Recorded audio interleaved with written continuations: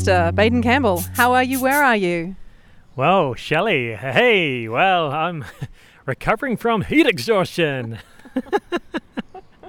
More on that later, but we're in Chetumal today. Chetumal is in the southern edge of Mexico generally, right in pretty much what you call it the southeastern corner on the border of Belize at the bottom of the Yucatan Peninsula. It's a nice little place here. We're in a quiet little residential street off the main Avenue of the Heroes, or as you call it, Avenida de Heroes. I don't know if I could replicate that. I think other people here call it that too. Okay, sweet. Yeah. Welcome to the How Are You, Where Are You podcast. It's an audio travelogue of our adventures by bike as we ride from our life of 7 years in London back to the gorgeous, the beautiful Hutt Valley in Wellington, New Zealand. So we'll pass through parts of Central and South America over the coming months of our journey.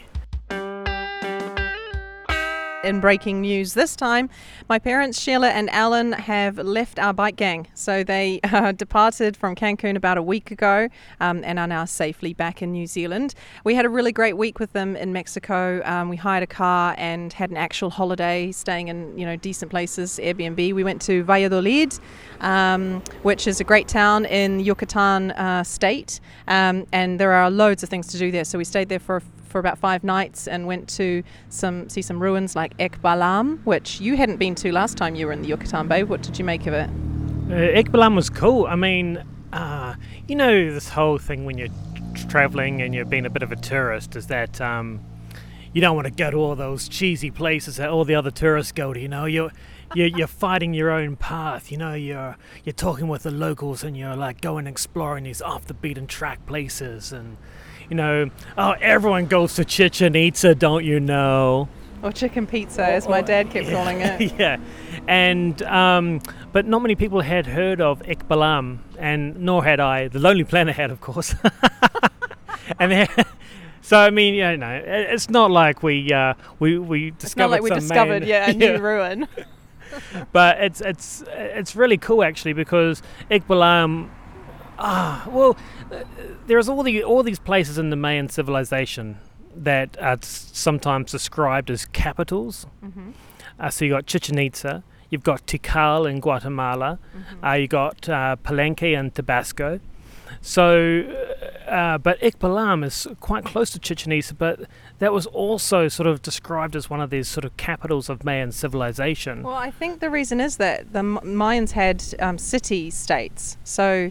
Exactly. I think that's why, so that they were all fighting with each other all the time. And they all had these sort of satellite cities as well that all reported in to these sort of the big administrative centres.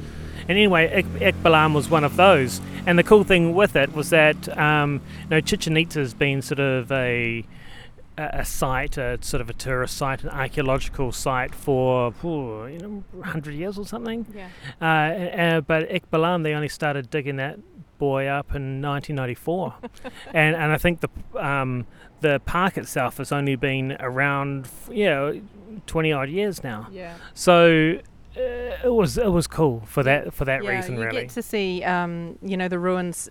Lots of the ruins are still just engulfed in jungle, which is quite cool. Yeah, and some also of it's like half all preserved and all dug out and all cleaned up, and then you look over the other side of the ruin and it's the jungle is just completely enveloped it, so you can imagine what it would have been like when they found it. And obviously really cool is that at Ekbalam you can clamber up onto the ruins and get a great view, and then we also went along to Chichen Itza with Mum and Dad and did a little tour there, and of course that one's far more touristy and just loads and loads of people selling souvenirs right inside the ruins, whereas at Ekbalam they're not allowed in there, so you can kind of wander around in peace and not be harassed and told that things are almost free. It's almost free. Actually, do you think we should start the recording again, because we didn't say how are you, where are you in Mayan? Yeah, no, I maybe next time. I can't pronounce Mayan. You did learn some Mayan words though, didn't you? I'm pretty sure that Malokim is good morning, but That might not be pronounced very correctly. I don't know. Malokim, where we are in the world, everyone. Malokim.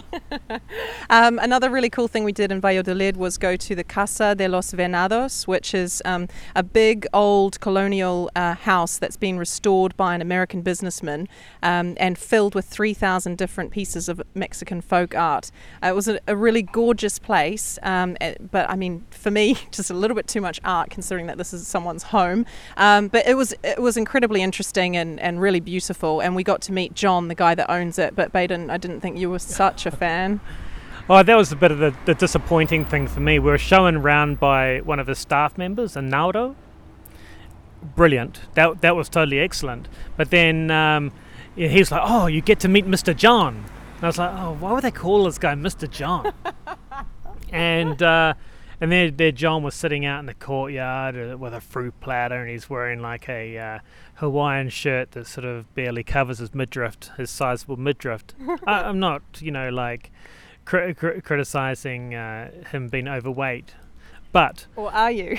No, I guess just part of his sort of persona. But what I didn't like, his house is awesome. He is a great collector of art. A couple of things I found a little bit creepy. Yeah. The art is, just to clear up, the art is outstanding. I've never seen anything like it. The collection is outstanding. I love Mexican folk art. It's beautiful, the colour, just all the different types. And, for someone to have so many skulls around their house kind of shows what Mexicans feel about death. And it's such a comfortable way that they talk and feel about death. That's really cool. So a couple of creepy things. One creepy thing was that Arnaldo showed us this awesome painting that showed sort of the Mexican Revolution. It's Mexican history. Yeah, Mexican history of this place. In a painting, right? Yeah. But Mr. John was friends, apparently, with some sort of state museum in Mexico City. It was like a government museum, right? And so since he was friends with the Director General, he was able to buy one of the paintings owned by the state. Yeah. That's a bit creepy. And it was a really rare painting because it'd been done on shell. The guy had painted ink on shell, and he wouldn't do anymore because it took so long for the ink to dry, and then he died. So quite rare piece of Mexican art and piece of Mexican history, really. Anyway, we got to meet Mr. John. And, he's a nice, affable guy. As you imagine, he's invited us into his home. We can look around his collection. But what I didn't really like is that how rude he was to his staff. I just thought that was... I just couldn't... Why would he say that in front of us? Like, the phone was ringing and he was carrying a walkie-talkie around. Instead of talking to people to their faces, he'd carry a walkie-talkie around to, like, message someone who was like, no... It's because his house is so huge and amazing. His house is huge. Yeah. And then he gets on the walkie-talkie, the phone's ringing, he's like, telefono, rapido. I was like, ugh. Yeah. Mr. John. It was a great thing. We'll put some photos on. It was cool. Thanks, Mr. John. So then Mum and Dad, they took off from Cancun, and that was really sad. I really wanted to jump on the plane with them, actually. So we saw them off, and it wasn't until they were through security that I started crying because I'm just a little girl. So after they were gone, we got back in the car, and our buddies weren't there anymore, and we were sad, right? Yeah, it's like we could have easily got on that plane and gone home to New Zealand at that point, and it's so oppressively hot, it's obnoxiously hot here, and it's been hot in Cuba as well, but here... What's your point? We're talking about my parents. Yeah, but these are the sort of things that made us homesick. Yeah, well, mostly for me, I just had such a great time with them.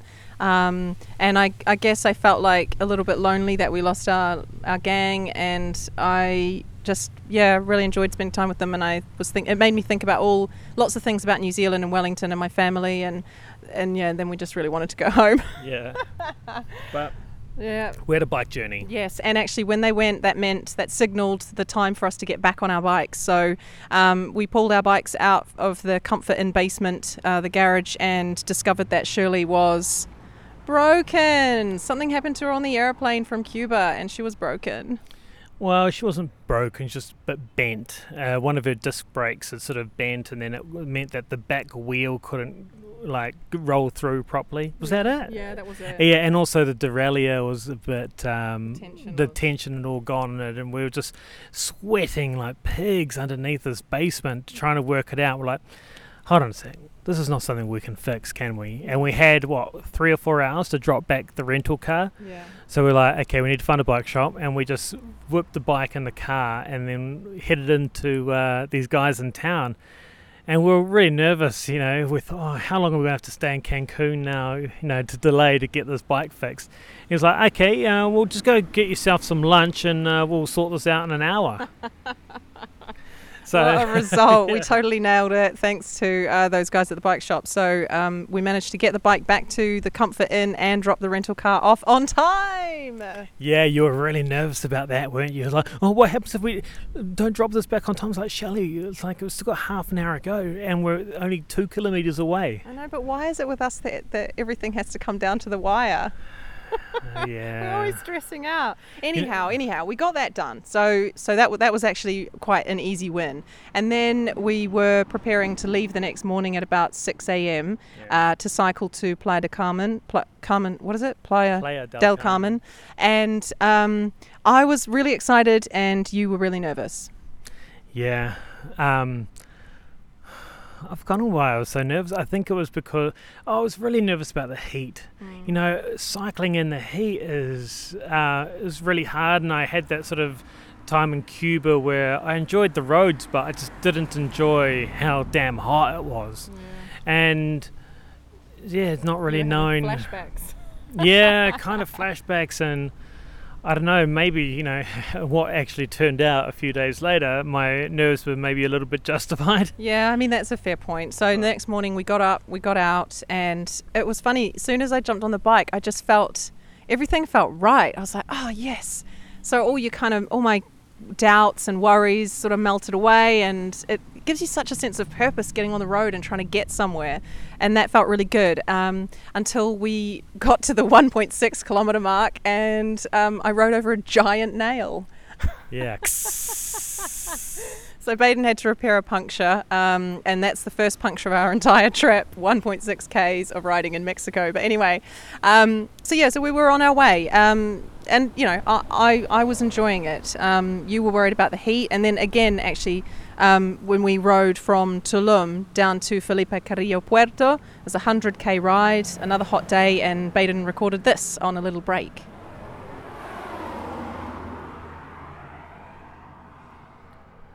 Today has been hot and it's been hard. Yeah, and you wouldn't normally say hard on a really flat stretch of road, but we have been truly battling with the heat here in Mexico. It's hotter than we've really ever experienced on the bike before. The temperatures are mid-30s. Maybe we've had a bit hotter than that in places like Portugal, but it's just relentless. And today we've been on a really long, flat road.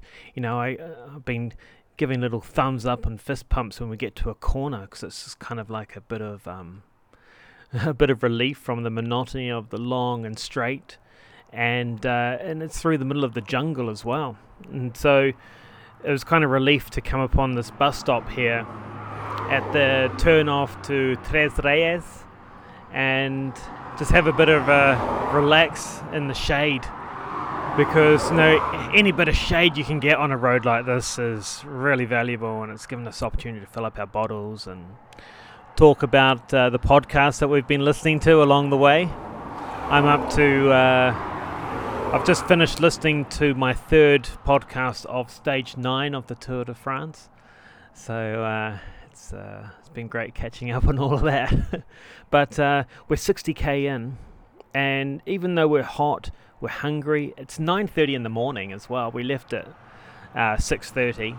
We've done really well, and I think we've got about 34 kilometres to go, so we just want to sort of cool down a little bit and ready ourselves for the next long, hot stretch. Well, so then after that, we did complete the final sort of 30k, but man, it was hard. It was so hard. We just didn't talk almost. We just listened back-to-back podcasts just to like keep our minds off the heat and the pain and the dryness and there wasn't one scrap of shade. There was scant shade for the rest of the way. Yeah, and nothing to see. The forest or the jungle comes right up to the road, and you can't see anything beyond that, and you just listening away to the guys from ITV, the cycling podcast, and Velicast talk about the Tour de France. And well, I wasn't doing that, but yeah, you were. Oh man, it is the pain. I was really surprised at that. You normally get a bit of soreness from when you're climbing up hills and things and using all those muscles, but cycling along on the Pan Flat, I guess the muscle repetitiveness of that was really. I've found it really hard to stand up off my saddle. Yeah. When you're cycling along, you sort of stand up on your pedals. That the process of standing up from going from the saddle to standing, really hard. Yeah. And I still haven't really recovered from that properly. Yeah, and you're riding along, and we certainly weren't drinking enough. And what we were drinking was just boiling hot water. So ultimately, it wasn't much fun, but we did get there. We got to Felipe Carrillo Puerto. And, this is not a town that's really built for tourism. It's kind of like one of those, it's like Masterton in New Zealand. Whereas, what about in England? What would it be? I don't know. Anyway, that's not... Reading or something? Reading. Oh, no, Reading's got a big train station, I think. I mean, I guess... Yeah, not many people would want to get off at Reading, I suppose. But anyway, it's not really a town built for tourism. High Wycombe, maybe? Oh, poor old High Wycombe. So it's not a town that's built for tourism, and it was so hard to find a hotel. We were cycling round and round, Yeah. Where can we stay? And no tourist office, nothing. Oh, yeah. And, we arrived sort of tired and thirsty and hungry, and even though we still wanted to make an effort to visit what's quite an important site for the Mayan people in Felipe Carrillo Puerto, and that just happens to be this kind of tourist site, I guess, or this important or significant monument just happens to be in the town.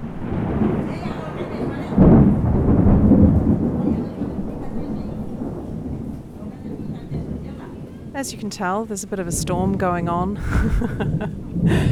We're here seeking shelter in the Santuario of the Cross, the Sanctuary of the Cross, and it's not just any cross, it's the Talking Cross.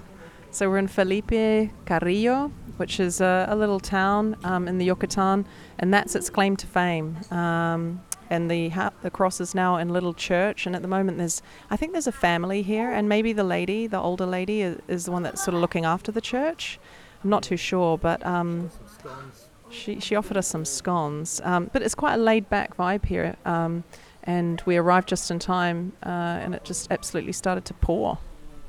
Yeah, it's quite an interesting place, isn't it? We've just been reading about how it all came to pass. The lady I was talking to her, she didn't even know how old this place is, but from what we gather, back in the 30s or 40s or something, the Mayans were pushed back by the Mexicans and the Spanish, and they had to sort of retreat to the southern Yucatan. And when they came here, they found this cross in the cenote just beside the church here, in sort of like a cave. And how did it do its talking? Well, apparently they were really dispirited, and they were going to give up. And then some guy exhorted them to continue the struggle, but he did it and made it seem as though the cross was talking. And so people kind of bought into that and thought, all right, and it roused everyone, and then they continued to fight. And it's apparently still quite significant today. And it's not for like the Talking Cross properties, like pilgrimages to things like Fatima and Santiago Fatima mainly, where they thought there was a miracle. It's not that the Mayans come back here to sort of praise the miracle of the Talking Cross. It's more, the cool thing is that they come here because it's a symbol of their struggle. and it reminds them of that, and that's where they get their pride from it. So it's quite nice to see, really, because, having come down the coast, Cancun, Playa del Carmen, Tulum, it's Maya everything, Maya Cenote, the Riviera Maya, all the appropriations of the Mayan people and their culture. But from what you gather, the Mayan people aren't really involved in the big tourist boom. So it's quite cool to sort of come here and see something that's like special and genuine to them. What I kind of like about this place is that it's, it's quite rough and kind of honest. So the building has a thatched roof that's currently leaking. It's just a plain concrete floor. The altar has like a plastic, fairly gaudy tablecloth on it. It's a far cry from what we've already experienced up in Tulum and Playa del Carmen, which is lots of resorts that Mayan people probably on the whole can't afford to stay at, and silly things like masks and big grand things like huge monuments at Chichen Itza. So it's really, really nice to be here and just see this in the relaxed kind of environment right now. And I think we're going to be seeing a lot more of this kind of real life for people here as we go further south.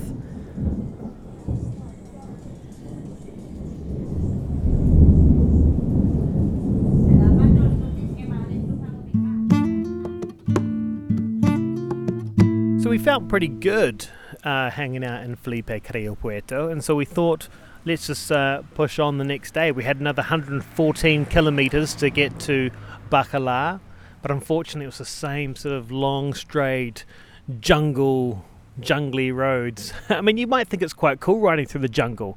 You're thinking, Baden and Shelley riding through the jungle, they must be seeing monkeys and jaguars and tigers and lions. Not lions. They must have like this the jungle canopy hanging over them, and they're riding through, and they're like coming across with all like these toucans on our shoulders. Toucans, yeah, ancient indigenous coming through in ancient indigenous villages who have never touched human life. It's not that kind of jungle, people. It was just another really hot day, and it kind of when we started cycling, and it was nice. It always is nice for the first 20 kilometres when you start at 6 a.m. in the morning, because it's only about 25, 26 degrees, and it's really nice for cycling. But then as soon as it gets past 9 and 10 is doable. Between 10 and 11 it starts getting really tough, and we'd stopped a couple of times, but from 10 to 11 it really started to get super hot again. And I think backing up 2 days in a row kind of showed that it was a bit of a mistake at that point. Yeah, so we got about 75k into our ride, and we arrived in a little village and grabbed some pineapple from a lady on the side of the road, and then thought, actually, let's get a drink from that shop over there. So we grabbed a Gatorade, and then we were sitting there in the shade, and I said, so shall we continue on and just sort of maybe stop every 10k for the last 30k's and take it easy, or do you want to stay here and just rest in the shade? And you were up for... I wanted to go for a sleep. Yeah. I just felt really dizzy. My head felt quite cloudy. I really just wanted to go for a sleep, and there was this tree about 10 meters away in the shade, and all I could think of was just like curling up underneath it and having a snooze. And that's exactly what he did. So he lay down, he went to sleep, he was bright red and a bit sort of clammy, and you felt kind of nauseous, didn't you? And I was sitting next to him reading, and I could tell that his heart was beating way too fast, way faster than it should have been. I mean, it wasn't just a normal siesta, was it? No. And that's when you turned into Nurse Shelley a little bit, and you saw someone with some bag of ice, and you're like, oh, that shop, it must have ice. So I had a sort of a bag of ice teddy bear that I was cuddling, and you were sort of breaking parts up and then sort of putting it into my hat and stuffing it down the back of my shorts. I was like rubbing him with ice, and it felt kind of like trying to save a big beached whale. I was It was just hydrating me though. I can see how that works with the whales. Like you're lying there on the beach, and then you're there. You're sort of like struggling to breathe. Maybe I don't know. Is the whale's heart going quite quickly when they're beached? I don't know. I mean, the size of me looked like a beach whale compared to these really short Mexican people. Yeah. But there I was, just getting iced down by the rescuers, and they're getting those inflatable dinghies ready to sort of float me out onto the road onto my bike. Yeah, we were going to wait until about maybe 4:30 or 5 p.m. and then try and do the last bit. And then it got to that time, and you stood up ready to get going. Yeah, and I thought all I wanted was to really get to the air conditioning in Bacalar. I thought, no, I need air conditioning. This is what's going to help me. And then when I went to go and sort of pull my clothes on and put my shoes on again and sort of stand up and get ready to get on the bike, I was like, whoa, I'm not stable on my feet here. I'm pretty buggered. And so at that point, we decided to stay where we were in Pedro Santos. Well, we had a really hard night. I managed to get permission to find a camp spot just off the highway, and I set up the camp and everything, and got Baden into the tent lying down so he could try and sleep. But I mean, it's not ideal. It was quite warm in the tent, and he was absolutely burning up. Managed to get him to eat something, and then just tried to keep him cool while he went to sleep. And I was trying not to freak out because, there's a lot to do when you're setting up a camp, and also when someone's not well, you don't actually really know what's wrong with them. We think that he has heat exhaustion, but I don't know. This morning, at about 4 a.m, we woke up and he was really burning hot still, and I think I noticed a rash on his torso, and so then I was like, right, we're going. So I packed everything up, and we are now in a taxi on our way to the nearest big town. We've had to leave Shirley and Fausto locked up outside a tortilla shop, but the guys there seem really friendly, and I hope they'll look after them. So we're off to the Red Cross, and we'll find out what's going on with poor Beatty. The Mercy Dash taxi in the early morning hours dropped us off at the Red Cross, and it was kind of a relief to sort of see someone. I just don't know how.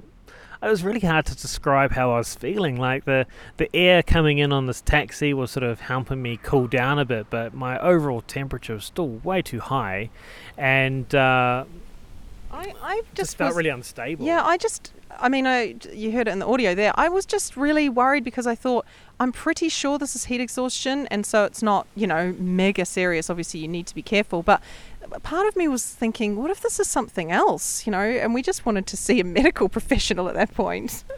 Well, like that previous night you said, oh, so you're not going to die tonight, are you?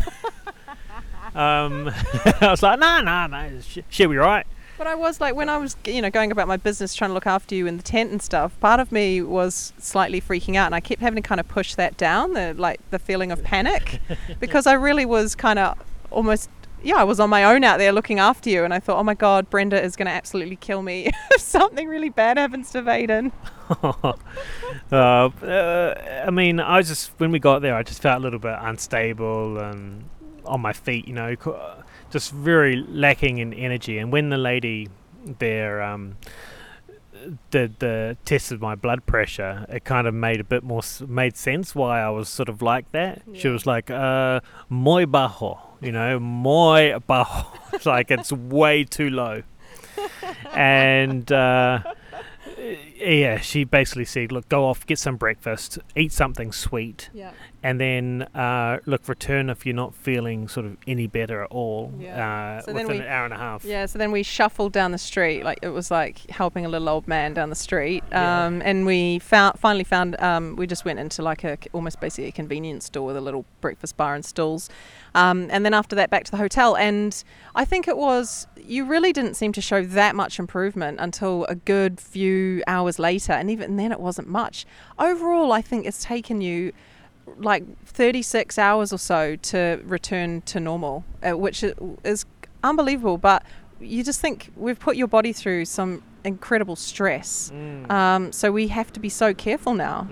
Because it wasn't just, my blood pressure and sort of high pulse, high resting heart rate and things. That was this thing. I also was quite sore from some of the cycling that we'd been doing. I found it quite tough. My legs were sore and my knees were a little bit sore as well, my neck. And like every time you'd get out of bed, you'd start shivering, and your skin was really sensitive, and your eyes are really sensitive.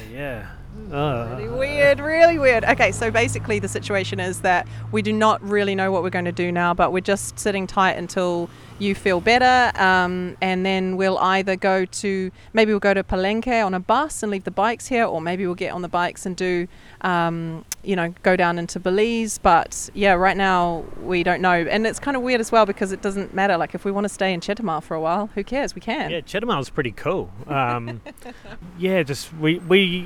I guess one of the good things to learn is that you learn what your extremes are, and you knew what your limits are, and you can sort of once you know it, you can respect it. And so I think the last few days we've learnt my limits.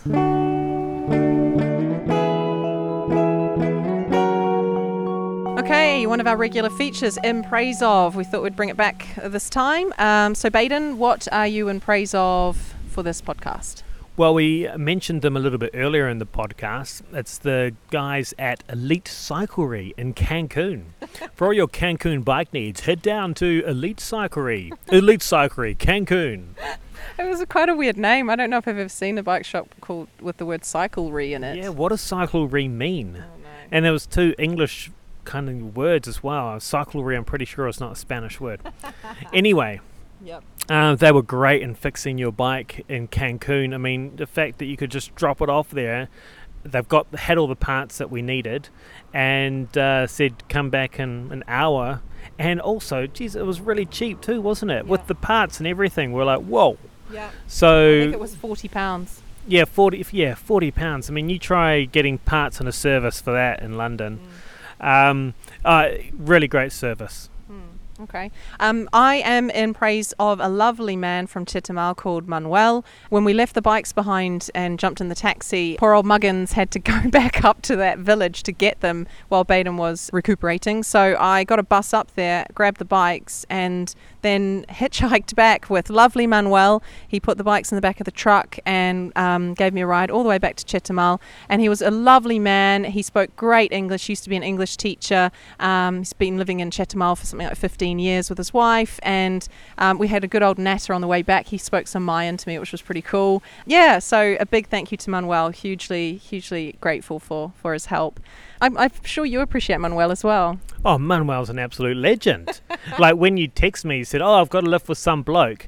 I didn't think at all, no, this is danger. I was like, no, Shelley's going to choose to ride with someone who's cool. And yeah, indeed he was. Dropped you right back at the hotel, and the bikes are in great shape, raring to go for the next part. Yeah, exactly. Thank you very much for listening to the How Are You, Where Are You podcast. We'd love to know how you are and where you are. Feel free to email us, howareyouvhereareyou@gmail.com, or you can go to the blog, howareyouvhereareyou.com, and leave a comment under the podcast if you like. You'll also find links to subscribe to it on iTunes, SoundCloud, or Stitcher. Feel free to share and rate the podcast. We'd love for more people to hear it, and rating it makes it easier for people to find. And speaking of finding people, you can get Baden on Instagram at Baden Cycling or Twitter at BadenC. Thank you, as usual, to Callum Campbell for the original music in the podcast. Great to have some new stings this time. And until next time, hasta luego. Bye.